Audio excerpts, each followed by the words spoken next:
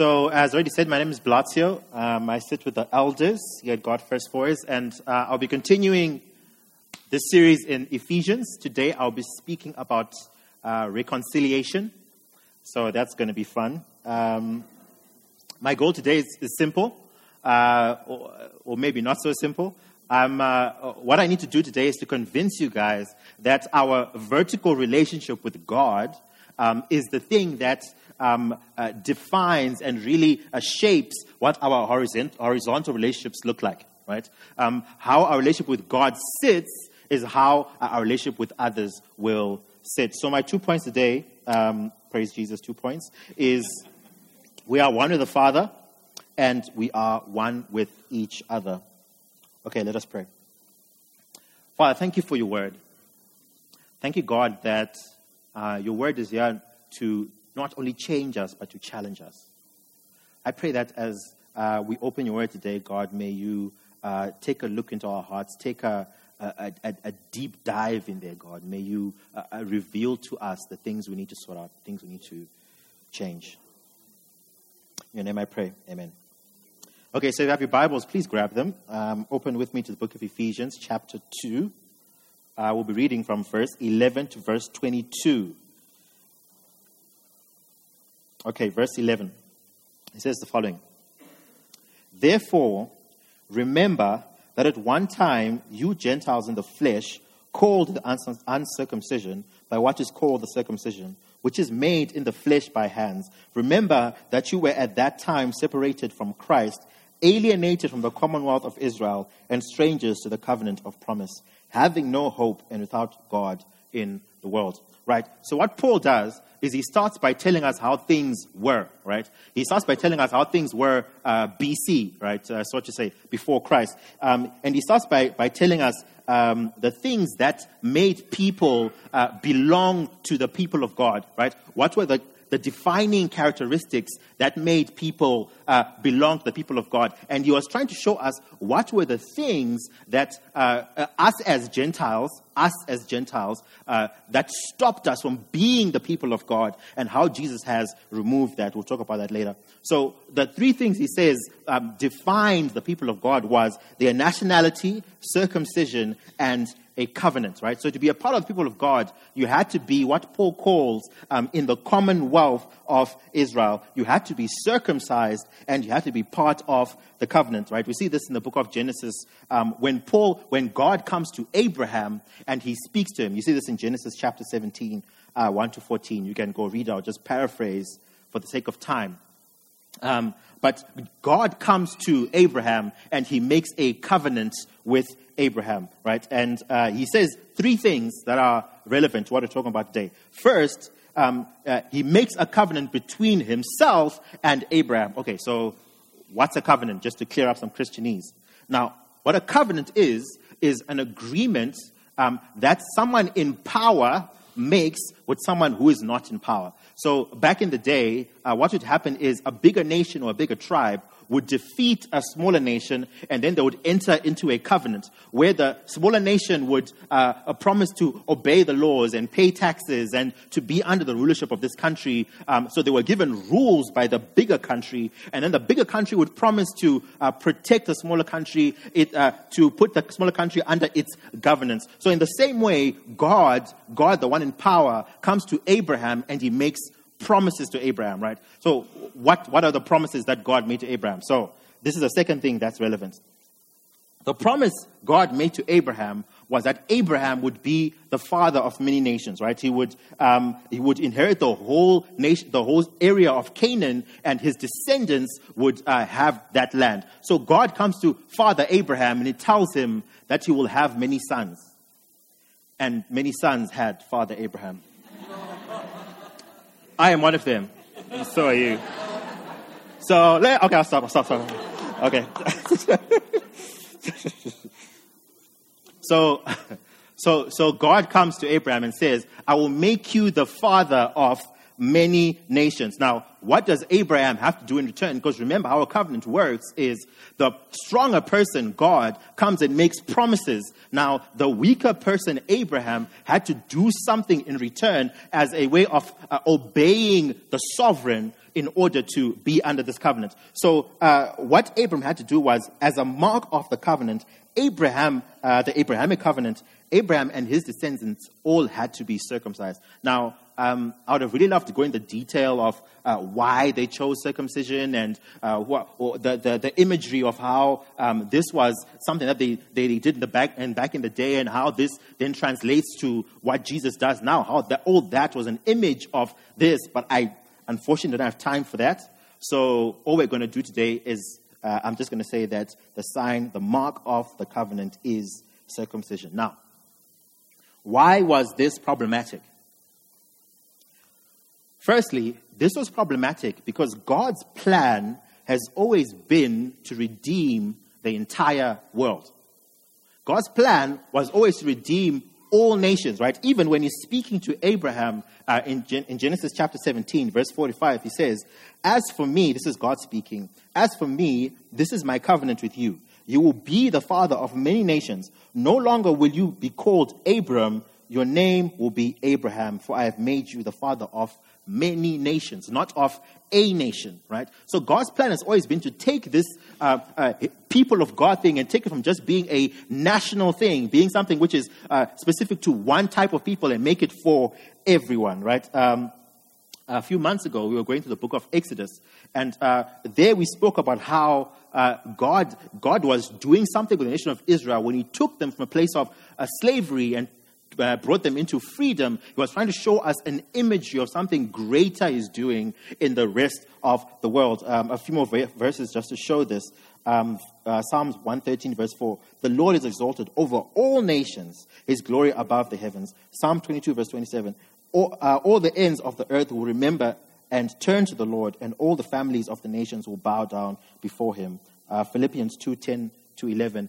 "At the name of Jesus, every knee should bow in heaven and on earth and under the earth, and every tongue confess that Jesus is Lord, to the glory of God the Father." Revelation 7:9. "After this I looked, and behold, a great multitude that no one could number, from every nation, from all tribes and people and languages, standing before the throne, before the Lamb, clothed in white robes, with palm branches in their hands."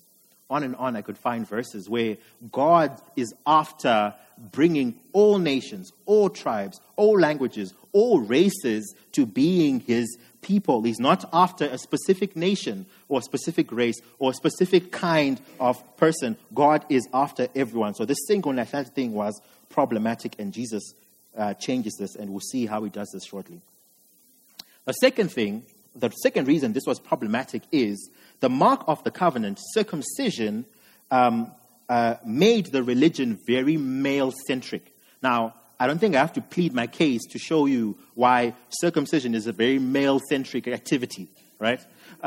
Only males could do that. And this excluded half of the population, right? You will find that the three major religions that came out of Abraham's loins, right?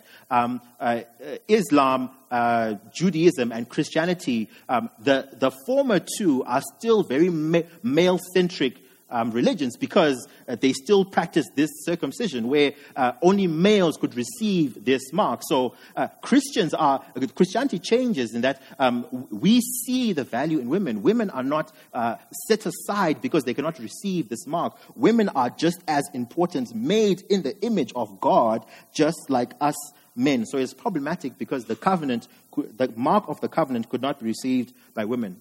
Another issue is that God looks at the heart. Right?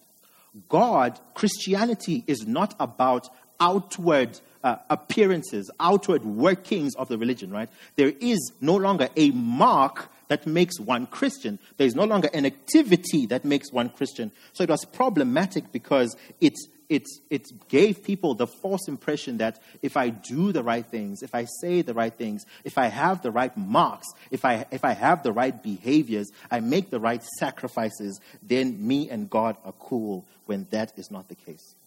So how does Jesus fix this? Okay, let's keep reading from verse 13. This is Ephesians 2, verse verse 13. It says, "But now in Christ Jesus, you who were once far off have been brought near by the blood of Christ.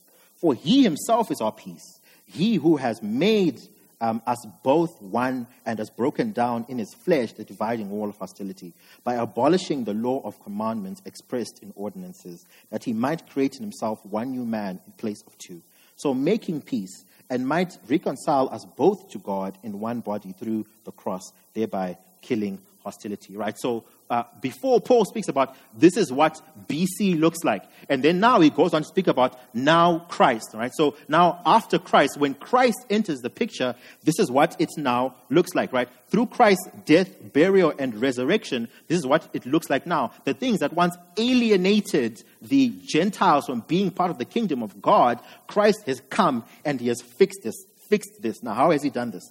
Firstly, he has broken down the walls of nationality and race, right? So before, the people of God were a specific kind of people. They were a specific race, a specific nationality. Now, Jesus has come, and it says that Jesus has come and he has called in those who are far off, right? Those who are not part of the nation of Israel, and he has called them in to be part of the nation of Israel, right? He has called people who before were not identified or did not identify themselves as the people of God, and he has called them in. He has broken down this wall which separated these two kinds of people.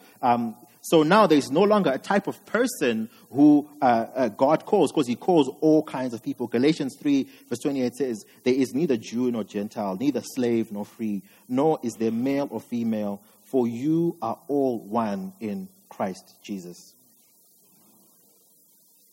So now in Christ, there are no longer any physical distinctions. There are no longer any things that we have to do. You are not a person or a child of God because of the circumstances that you are born in. So if you're here today and you're thinking, look, I don't think I'm the kind of person who does this church stuff, the good news is there is no such kind of person. Right? This church stuff is for everyone. It doesn't matter how much you earn or how much you don't earn, your race or your color or your what the languages you speak. It is no longer about the circumstances which you are born in. It is about Christ. Second thing Jesus does is he has broken down the requirements of the law expressed in ordinances.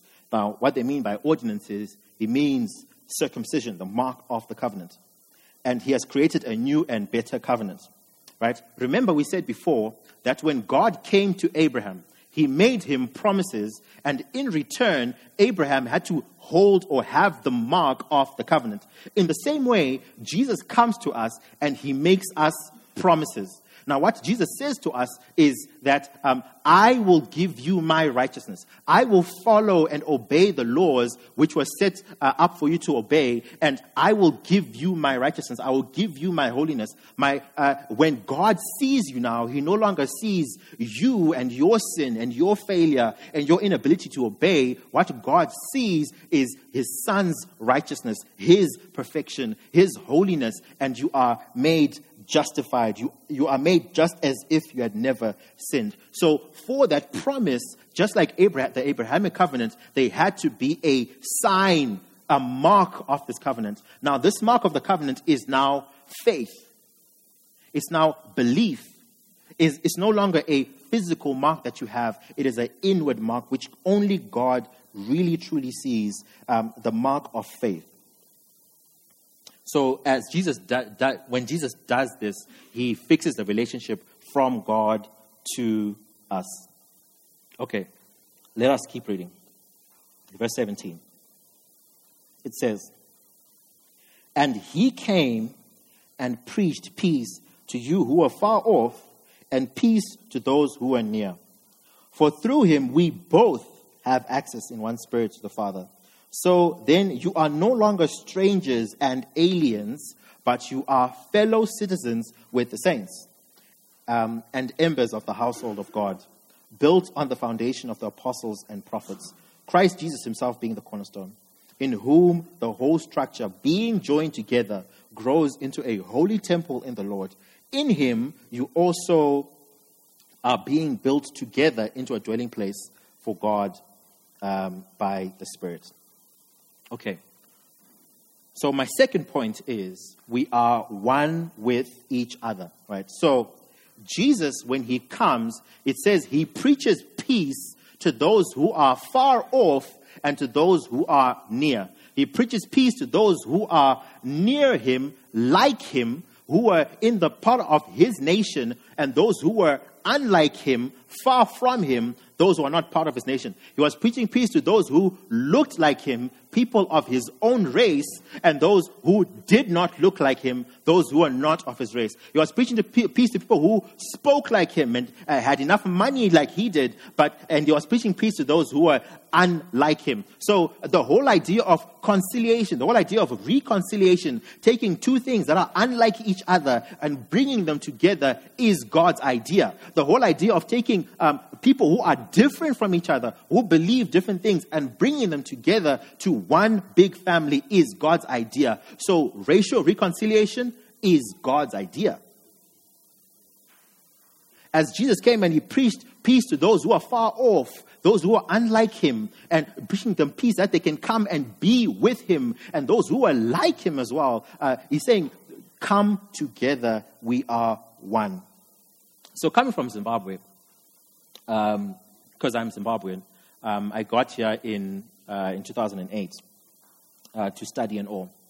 But when I got here, the really striking thing for me was, for the first time, and I've told this story before, for the first time I realized that I was black. Now, I'd always known I was black, right? I'm not delusional, right? I'm not colorblind. But for the first time, me being black had moved from being a characteristic of mine, just one of my characteristics among many of my very good characteristics, right?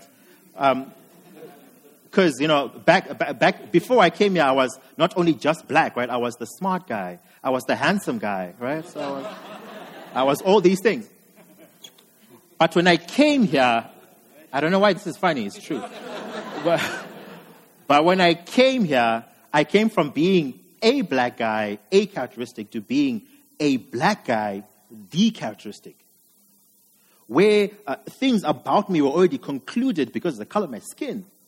Right? Where I would hear these statements like, you speak well.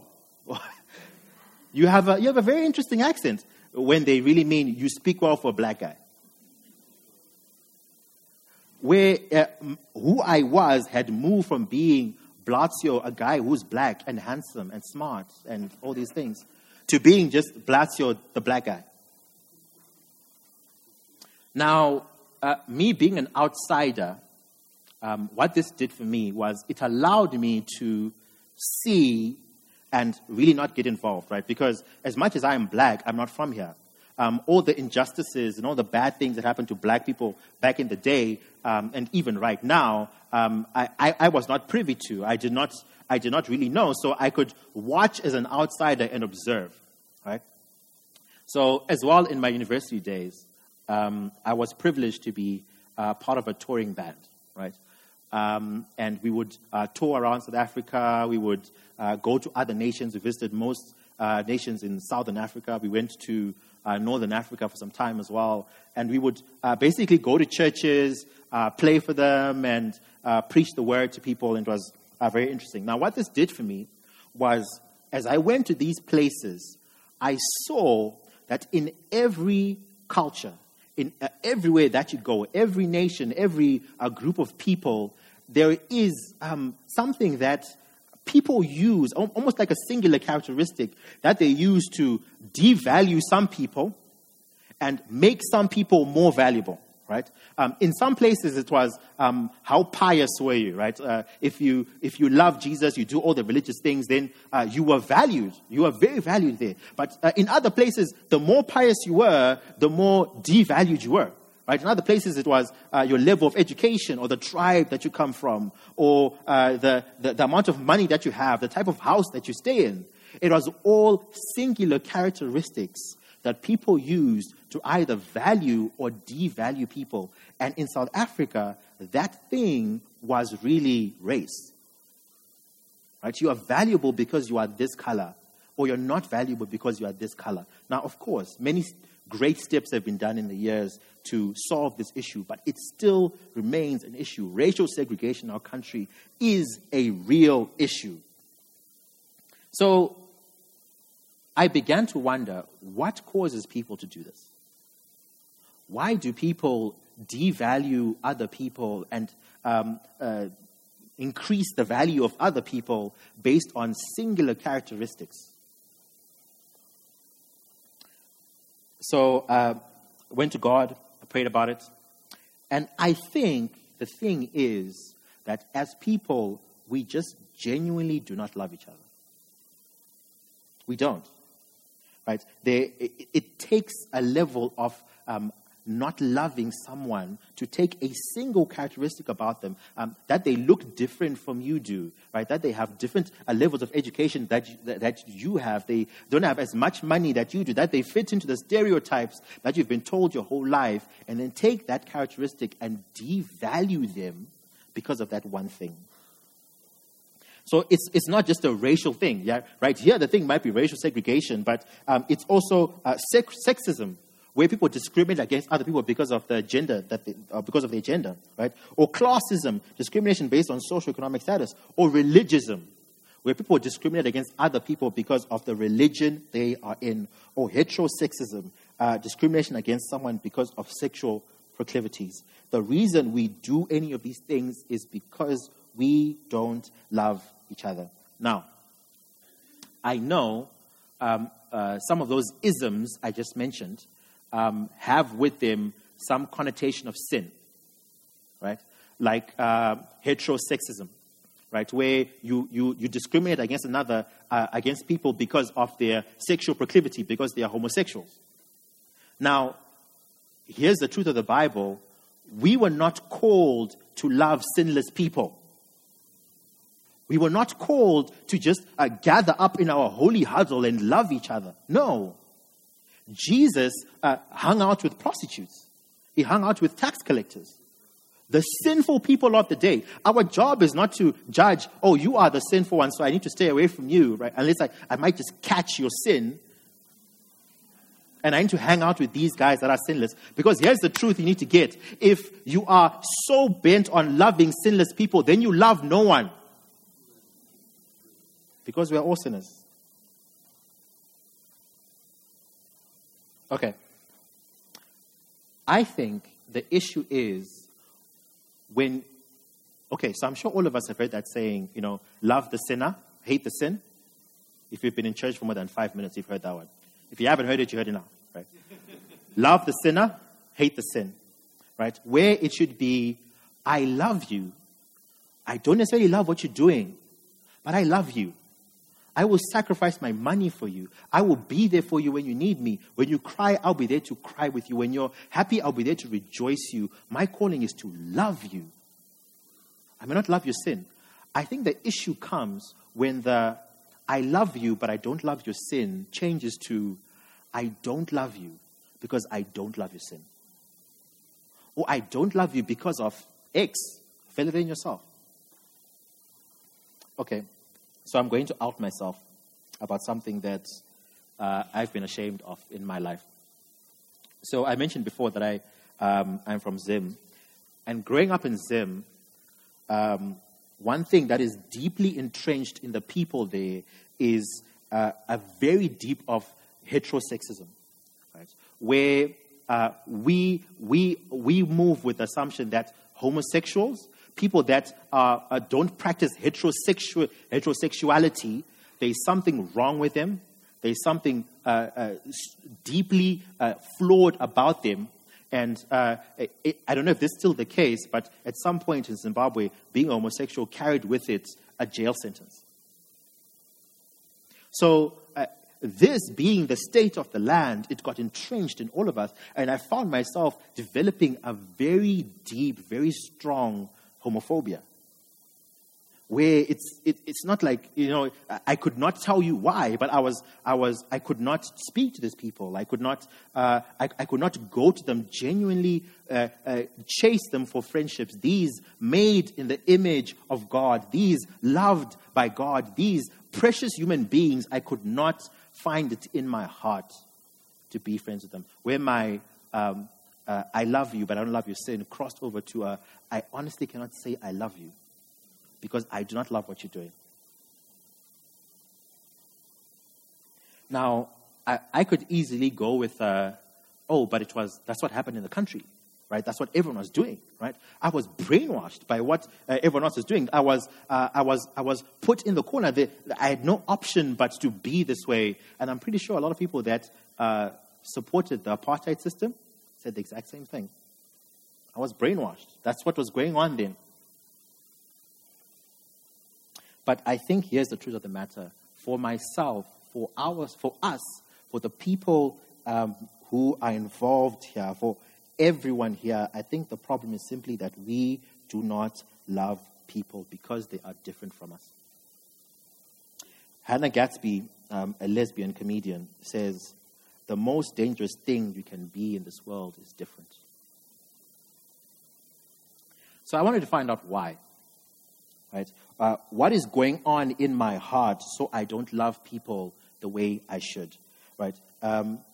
What is going on in our hearts that we don't love people because of where they're from, or what they look like, or what the shade of their skin, or what they are into? What is going on? A few verses.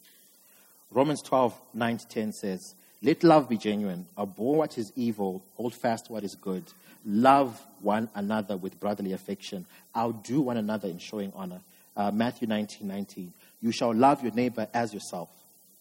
1 John 3:17. But if anyone has the world's goods and sees his brother in need, yet closes his heart against him, how does God's love abide in him? 1 John 4:17. Beloved, let us love one another, for love is from God, and whoever loves has been born of God and knows God. 1 John 4:20. If anyone says, I love God, and hates his brother, he is a liar. For he who does not love his brother whom he has seen cannot love God whom he has not seen. Okay, so I started by speaking about how God has done the work of fixing the vertical relationship from God to us, right? There is nothing that you can do to destroy that. There's nothing you can do to remove that. God loves you. That's just the way it is, right? You may not like it. You may feel like you've done something to not deserve it, but that's just the way it is. God loves you. Paul says in Romans 8:38-39, for I am sure that neither death nor life, nor angels nor rulers, nor things present nor things to come, nor powers, nor heights nor depths, nor anything else in creation will be able to separate us from the love of God in Christ Jesus our Lord. So God loves us. That is sorted. There's nothing you can do to change that. That vertical relationship down is sorted. So this is what I'm not saying with what I'm going to say next. I'm not saying that God's love for you is in any way affected by this. God's love for you. Now, the verses we just read, that list of verses, speak a lot about somehow there's a relationship between how we love God and how we love others. Right? Not how God loves us, but how we love God and how we then love others. There is a relationship on how our affections for God somehow build or define our affections for others. Now, I do not think the Bible is saying the following. God is not saying that if you want to increase your love for God, then you need to increase your love for others. Right? I don't think God kind of looks down and he sees us doing all these great things and he says, oh, they must love me. Look how they're doing all these great things. No, God can see your heart. So God is not saying for you to love him more, you need to love others. But this is what I think he's saying. Firstly, our lack of love for others shows us our lack of love for God. Now, in our Bibles, God has given us these indicators to see the state of our hearts, right? Because half the time, we either don't know what's going on in our hearts or we have believed some lie about what's going on in our hearts. So, for instance, in Matthew 6, verse 21, he says, for where your treasure is, there your heart is also. So if you want to see where your treasure is, you need... If you want to see where your heart is, what you really value, what are the things that you really have as most important in your life, you need to look at your bank statements. Right? Look at what you spend your money on. Here too, God is saying, if you want to see how much you love me, look at how you love others. Your lack of love for others shows us our lack of love for God. And now, you may be thinking about this and think, look, there are these kinds of people that I don't like, right? You may say, look, I'm a racist, I'm a sexist, right? There's this section of people which I just don't think are as valuable as other people. Now, I don't think that makes you a monster. I think that makes you human, right? I think it's a great place to start so you can see actually what is going on in your heart, what is going on under your chest. And that way you can see how then to fix it. The second thing this does is, the second thing I think this is trying to show us is, the deeper we grow in our love for God, the deeper our love for others will grow. If you find yourself not being able to love others the way you should, the issue is not your love for others at its foundation. The issue is your love for God. Okay. Now, I have been tasked with showing you guys what loving God deeper looks like. Right? Now, I was only tasked with this last night, so it might not be great. So here's my thing. I don't think I can show you outward workings of what loving God looks like. Because I know our hearts will just go after those things and do those things and be like, look, God, I love you. But that's not how it works. So what I've done instead is I found some characters, some people who I think had this right. And I'm going to show you what they say. My first example is David. Psalm 42, verse 1-2 says, "As a deer pants for flowing streams, so pants my soul for you, O God. My soul thirsts for God, for the living God. Then shall I come, and when shall I come and appear before God?" Right? So I know a lot of us might know this text from these cute coffee mugs they make, right? We've made this verse very cute and happy. But what David is saying here is, I am in agony. I'm in pain. I feel like a deer that's in a desert and is just panting for water. I need some thirst. I need some water. Like this deer is looking for water. I need God. I feel separated from him. When can I come back and dine with the God, right? He uses words like yearning and fainting, and his love is better than life. Now, I don't think these are words that one would use with a friend, right? I wouldn't call up Steve and I'm like, yeah, Steven, I yearn for you, bro. I yearn for you. I've got this. No, I wouldn't do that because that would be weird, right?